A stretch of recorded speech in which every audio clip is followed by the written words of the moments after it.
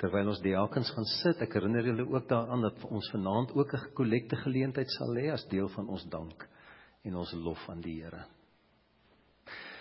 Liewe broer en suster, 'n mens kan maklike gedeeltes soos vanoggendsin wat ons gekies het uit Haggai verkeerd verstaan, veral in 'n boerderygemeenskap soos die in Delmas.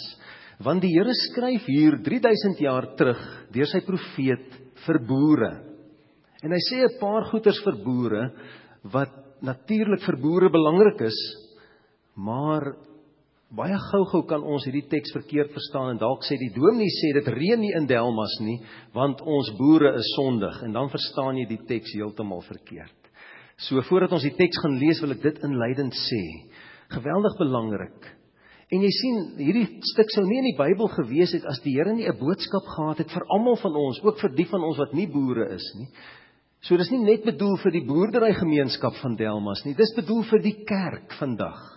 Daarom moet ons verstaan, wat het die Here destyds bedoel vir die boere, vir hierdie volk van sy God wat maar hoofsaaklik boere was, maar wat is die boodskap vandag vir ons, sodat ons almal dit reg kan verstaan?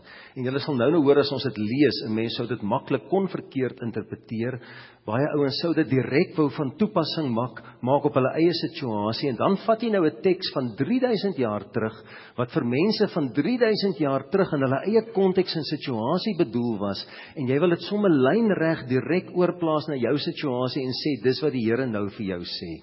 Maar dit sou bietjie onverantwoordelik wees om so te werk met die Bybel. Ons wat in 'n gereformeerde tradisie opgegroei het, weet, die konteks en die agtergrond van 'n teks is altyd belangrik, anders kan jy dit misverstaan en jy kan selfs mense seermaak en kwaad maak, as jy dit op die verkeerde manier wil deurgee. En onthou ook wat belangrik is, in die Ou Testament het die mense nog baie sterk oorsaak en gevolg gedink oor hulle geloof. Hulle het geglo dat as jy op 'n sekere manier leef, dan sal jy sekere resultate kry. As jy goed leef, sal dit met jou goed gaan en die Here sal jou seën. As jy sonde doen, dan gaan die Here jou straf. En ongelukkig is daar nog steeds vandag mense in die kerk wat so dink oor God. Ons praat eintlik van karma geloof. Hulle gebruik die karma uit die oosterse godsdienste om te sê, God werk nog so, as jy iets goeds doen aan iemand, dan sal dit met jou goed gaan, en dan vra ons baie keer, maar ek verstaan nie hoekom dit partymal met my so sleg gaan nie, ek is dan eintlik 'n goeie mens, en ek probeer net goed doen vir ander. Maar jy sien, ons kan nie so oorsaak gevolg dink nie. Dat dit met jou sleg gaan, het nie noodwendig iets te doen met wie jy is, of wat jy gedoen het nie, ook nie wanneer dit met jou goed gaan nie. Dit gaan alles oor God se genade. Daarom, voordat ons kan verstaan wat Haggai, die profeet, een van hierdie klein profete in die Ou Testament, vandag vir ons wil sê, moet ons eers iets verstaan van die agtergrond. Ons lees hoofstuk 1 in Haggai, die klein profeet van Juda. Die woord van die Here het deur die profeet Haggai gekom tot Serubabel, seun van Sealtiel en goewerneur van Juda, en tot die hoëpriester Jesaja, seun van Josadak. Dit was op die eerste dag van die 6de maand in die 2de regeringsjaar van koning Darius. So sê die Here die Almagtige. Hierdie volk sê, dit is nie nou die tyd om my tempel te herbou nie. Toe het die woord van die Here weer deur die profeet Haggai gekom. Is dit nou die tyd vir julle om in pragtige huise te woon, terwyl my huis in pyn lê? Daarom, so sê die Here die Almagtige, neem ter harte wat met julle gebeur. Julle het baie gesaai, maar min geoes. Julle het geëet, maar nie genoeg gekry nie. Julle het gedrink, maar dors gebly. Julle het klere aangetrek, maar nie warm geword nie. Julle is soos 'n dagloner wat sy loon in 'n stikkende beursie steek. So sê die Here die Almagtige, neem ter harte wat met julle gebeur, gaan haal hout in die berg en herbou my huis, sodat ek my eer kan ontvang en tevrede kan wees, sê die Here. Julle het 'n groot oes verwag, maar min gekry, en wat julle nog huis toe gebring het ek laat verdwyn. Waarom, vra die Here die Almagtige? Omdat my huis in pyn lê, terwyl elkeen van julle hard besig is om aan sy eie huis te werk. Dit is oor julle dat die hemel sy reën op die aarde en die aarde sy opbrengs teruggehou het. Ek het die droogte laat kom oor die land en oor die berge, oor die koring, die wyn en die olie en oor die opbrengs van die land, oor mens en dier en oor alles waarmee die mens hom besig hou. Toe het Serubabel, seun van Sealtiel, en die hoofpriester Jesua, seun van Josadak, en almal wat van die volk oorgebly het, ter harte geneem wat die Here hulle God gesê het, wat die profeet Haggai in opdrag van die Here aan hulle gesê het. Die volk was vervul met ontzag vir die Here. Haggai, die boodskapper van die Here, het in opdrag van die Here vir die volk gesê, ek is by julle, sê die Here. Die Here het toe vir Serubabel, seun van Sealtiel en gouverneur van Juda, en vir die hoofpriester Jesua, seun van Josadak, en vir almal wat van die volk oorgebly het, aangevuur, en hulle het die werk aan die huis van God, die Here die Almagtige, aangepak. Hulle het daarmee begin op die 24ste van die 6de maand. Ek dink nou verstaan jy die inleiding van die preek. 'n Mens sou baie maklik hierdie teks net so kon toepassing maak op ons lewe en sê, "Sjoe, die feit dat dit nie reën nie, sê die Here is kwaad vir ons." Maar onthou nou, hierdie is bedoel gewees vir 'n volk van 3000 jaar terug, en jy moet eers verstaan wat die Here vir hulle wou leer, voordat ons 'n les uit hierdie gedeelte kan kry. Daarom, waaroor gaan dit hier? Haggai is die eerste profeet wat optree, net nadat die volk uit ballingskap teruggevoer is. Met ander woorde, hulle was slawe daar in Babylonië, daar het hulle onder die koning van Babylonië as slawe gedien, nou word hulle uiteindelik vrygelaat. Dit gebeur wanneer Persië vir Babylonië oorneem, en die Persiese koning Kores sê, ek wil nie al hierdie slawe in my land hê nie, ek wil hulle nie onderhou nie, ek moet vir hulle kos en alles gee, nee, ek wil hulle terugstuur na hulle eie land toe. En so kry die volk Israel uiteindelik ook die geleentheid om terug te gaan. Jy moet eintlik Haggai lees saam met Esra, die boek Esra, wat 'n hele paar boeke vorentoe is, maar ook een van die profete. Want Esra vertel die verhaal van hoe die volk vrygelaat word. Esra gee selfs vir jou 'n lysie van al die mense wat aanvanklik teruggekom het na Juda toe. Onder andere dan nou Serubabel, wat nou gestuur word deur Kores, as die gouverneur van hierdie provinsie van hom, die provinsie Juda, daar waar die volk Israel bly. En onder andere dan ook die hoofpriester, wie se naam ook die hele tyd hier genoem word, wat deel was van hierdie eerste groep, Jesua. En dan kom hulle nou uiteindelik in Juda. Maar onthou nou, in Juda het niks oorgebly nie. Want toe Babylonië hulle daar kom uithaal het en hulle kom oorwin het die weermag alles platgevee. Hulle huise, hulle landerye, hulle plantasies, hulle het alles afgebrand, hulle het selfs die tempel van die Here plat met die grond gemaak. En toe het hulle hierdie mense weggevat as slawe. Nou kom hulle terug in hulle eie land, en dit lyk sleg. En vir jare het hulle nie die voorreg gehad om God te kon aanbid in die tempel nie. En onthou nou, vir 'n Jood is die tempel verskriklik belangrik. Dis hoekom Jode vandag nog by die klaagmuur kla. Hoekom kla hulle? Hulle kla daaroor dat daar 'n moskee op die plek staan waar hulle tempel moet staan. Hulle kla by God oor die feit dat hulle hom nie in hulle tempel kan aanbid nie. Vir 'n Jood was die tempel geweldig belangrik. So die eerste ding as hulle in die land aankom is om te sê, ons moet 'n plek hê om God te aanbid. Vir dekades, het ons nie tyd gehad of 'n geleentheid gehad om God te aanbid nie. En onthou, hulle het geglo, God woon in die tempel, net soos ek en jy vandag wat weet, hierdie gebou is nie God se blyplek nie, ons is God se blyplek. Maar in die Ou Testament was die tempel die plek waar God gebly het. Die allerheiligste was daai agterste gedeelte van die tempel, waar net die hoofpriester eenmal 'n jaar kon ingaan, want dis waar God was, het hulle geglo. Hulle wou graag die tempel opbou. Dit was hulle eerste prioriteit, en onmiddellik begin hulle met die werk. En binne 'n jaar het hulle reeds die fondasie van die tempel herstel en gelê.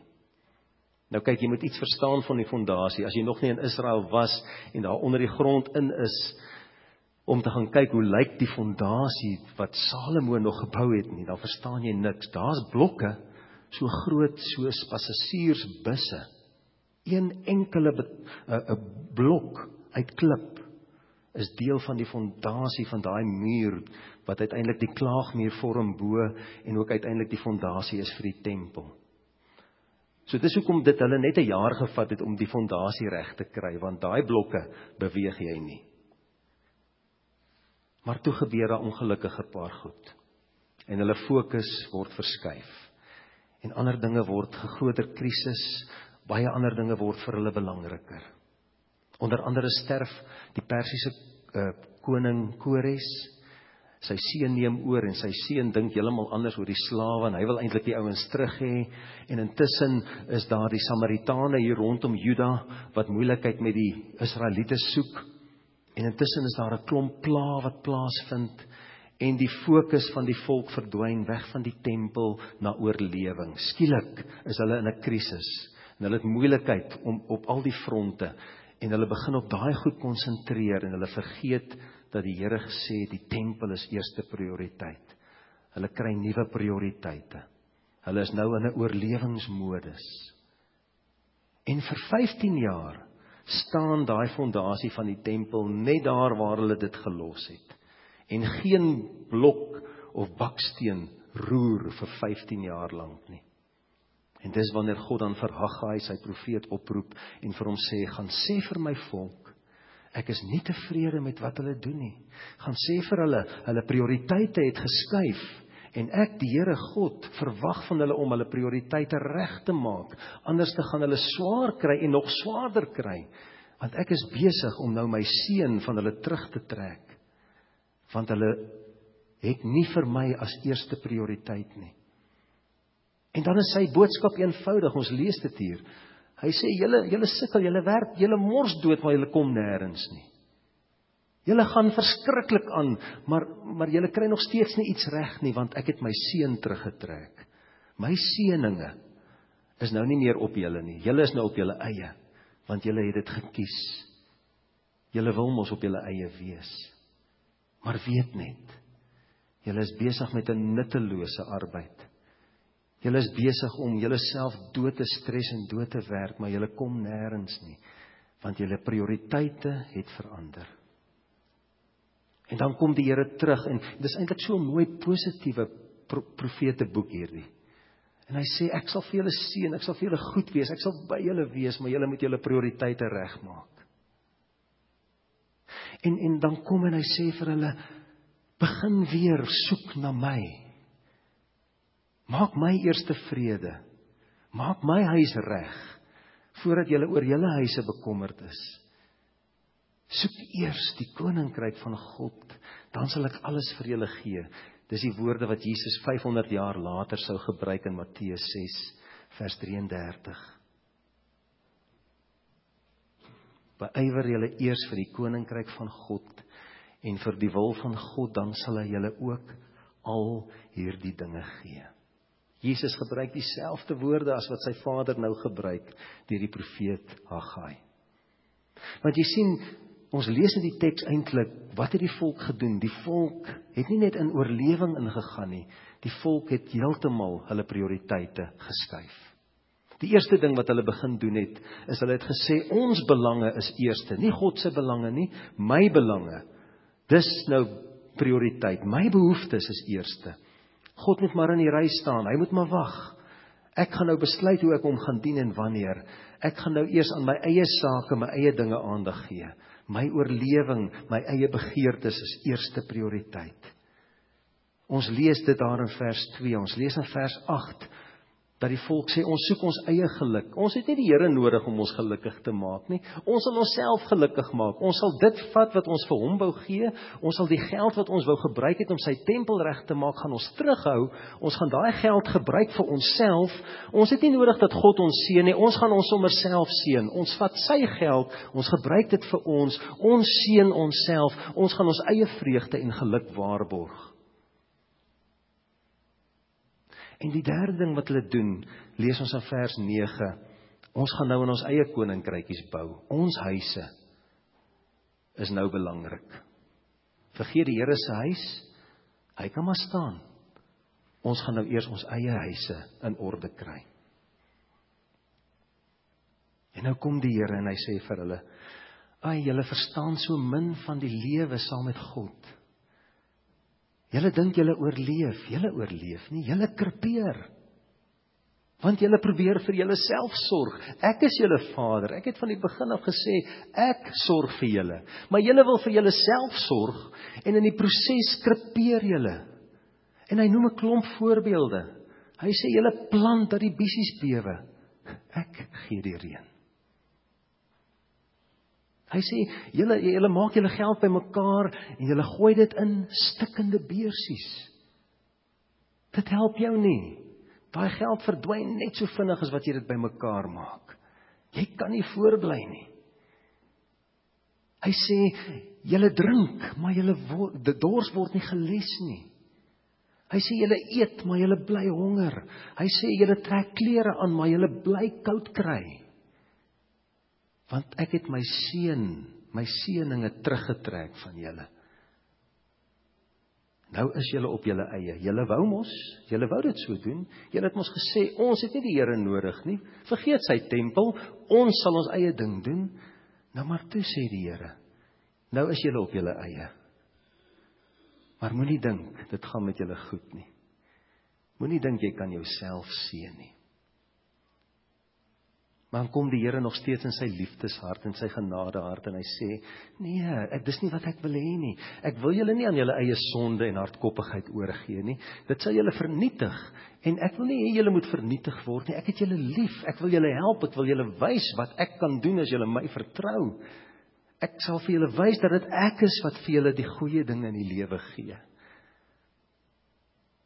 En daarom kom hy deur die profeet en dis 'n mooi boodskap van vertrou my, maak julle prioriteite reg en julle sal sien, dinge sal anders wees.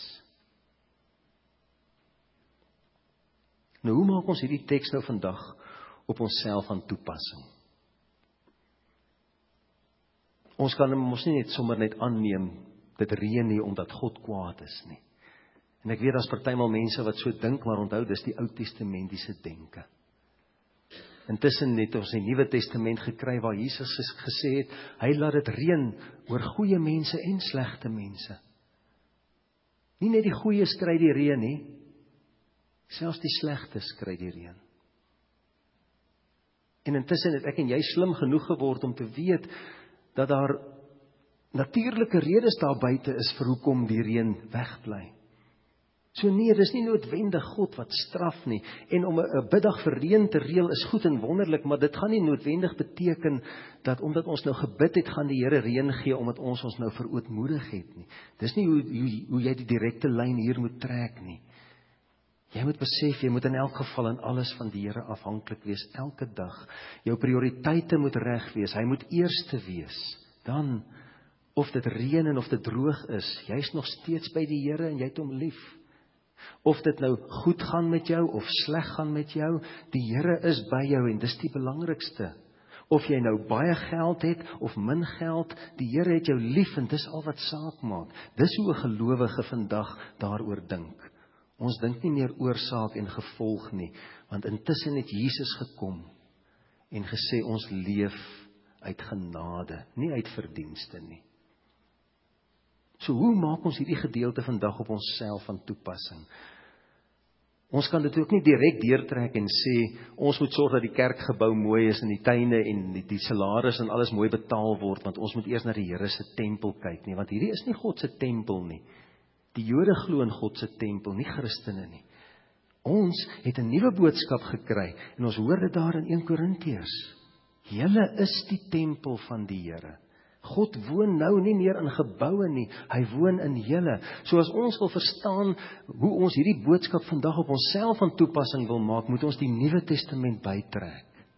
En ons moet dit in die totale konteks van die Bybel verstaan. So kom ons maak 2 punte so ten slotte vanoggend. In die eerste plek, die tempel wat die Here wil hê ek en jy moet bou, is eintlik onsself. Want ek is die tempel van die Here. Nou, hoe bou ek die tempel, wanneer dit nou ek self is? Ek maak seker, dat my prioriteite reg is, dat my liefde vir die Here nog in plek is, dat ek nog in alles afhanklik is van hom, dat ek 'n pad loop saam met hom, dat ek so naby aan hom loop, dat ek letterlik sy kleed voel skuur hier teen my, dat die stof letterlik van sy plakkies af opskiet na my lyf toe, Ek moet in lyn wees met God se wil vir my lewe. Ek moet naby aan hom leef. Ek moet nie my eie heil gaan soek daar buite nie. Ek moet nie my eie vreugde en my eie seëninge gaan probeer bewerkstellig nie. Ek moet die Here vertrou met my lewe en met alles wat ek het en is. Ek moet myself aan hom oorgee as 'n lewende en 'n heilige offer, sê Romeine 12. Dis God se wil. Dis wat hy vandag wil hê van my en jou. Dis hoe ek 'n tempel word waar die Heilige Gees kan woon. Dan word ek 'n verteenwoordiger van God. Dan word ek sy hande en sy voete in hierdie wêreld. Die tempel waarvan die Here praat het nie met jou liggaam te doen nie. Baie keer vra ouens, mag ons nou nie tattoos gebruik nie, of mag ons nou nie te veel met ons liggame sukkel nie, want dis mos tempels van die Here. Nee, die Here bedoel eintlik nie met die tempel jou fisiese lyf nie. Wanneer hy oor die seksuele praat, gaan dit oor die emosionele en die geestelike skade wat seksuele onreinheid veroorsaak. Die tempel waarvan die Here praat is nie fisies my lyf nie. Hierdie lyf bly agter as ek doodgaan. Hierdie lyf vrot as ek doodgaan. Maar waarvan hy in die eerste plek praat is my hart, my siel, my mens wees. Ek moet die tempel van die Here wees. Ek moet sy verteenwoordiger wees. As mense na my kyk, moet hulle God sien woon in my. En dit beteken ek leef onder leiding van sy Gees. Ek leef binne sy wil. Ek leef in gehoorsaamheid aan sy woord. Dan is ek God se tempel. En dan natuurlik die tweede punt wat ons kan maak oor hierdie tempel wat herbou moet word, is dat dit alles gaan oor God se koninkryk.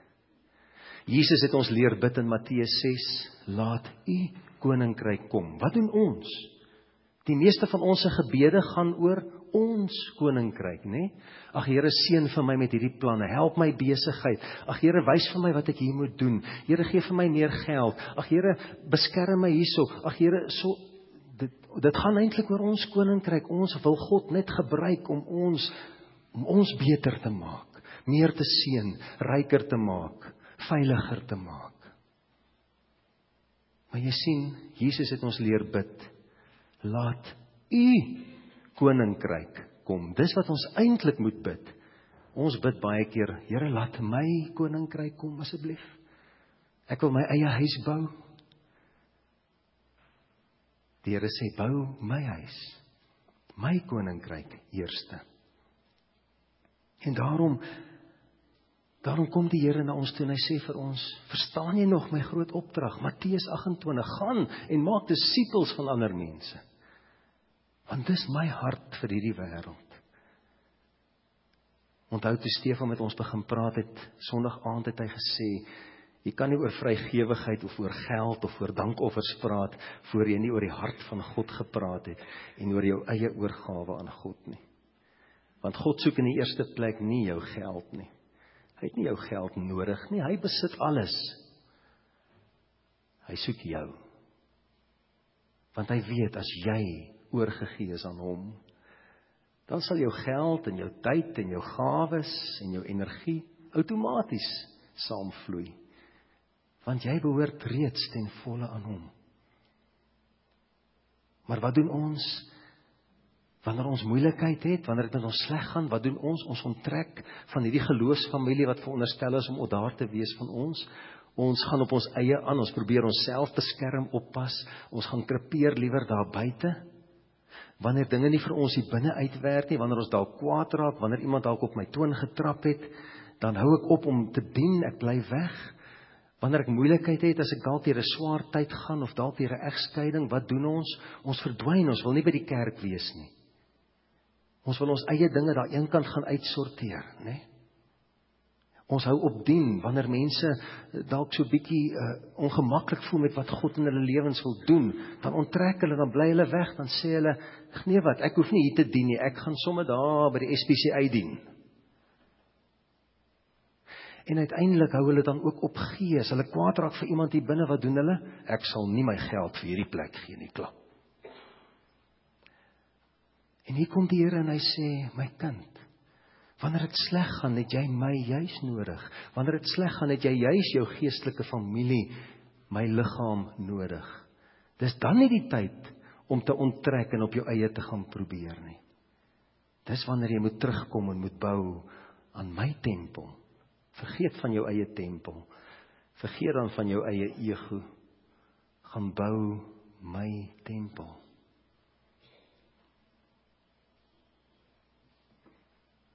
Om die koninkryk van die Here te bou, beteken dat dit wat vir Jesus in die eerste plek belangrik was, vir my belangrik word. Stikkende mense, verlore mense, arme mense, gebroke mense, hartseer mense, eensame mense. Mag ek en jy vanoggend hoor dat die Here ook vir ons sê, maak seker jou prioriteite is nog reg. Bou my tempel, jou eie verhouding met my, jou eie getuienis, maar ook my koninkryk. Mag die Here vir ons daarin lei. Ek wil vanoggend 'n geleentheid gee, as dat dalk van die diakens is wat kan help, dat ons net van hierdie baksteen papiertjies kan uitdeel vir die mense wat dalk nie een gevat het vanoggend nie. Daar is ook 'n paar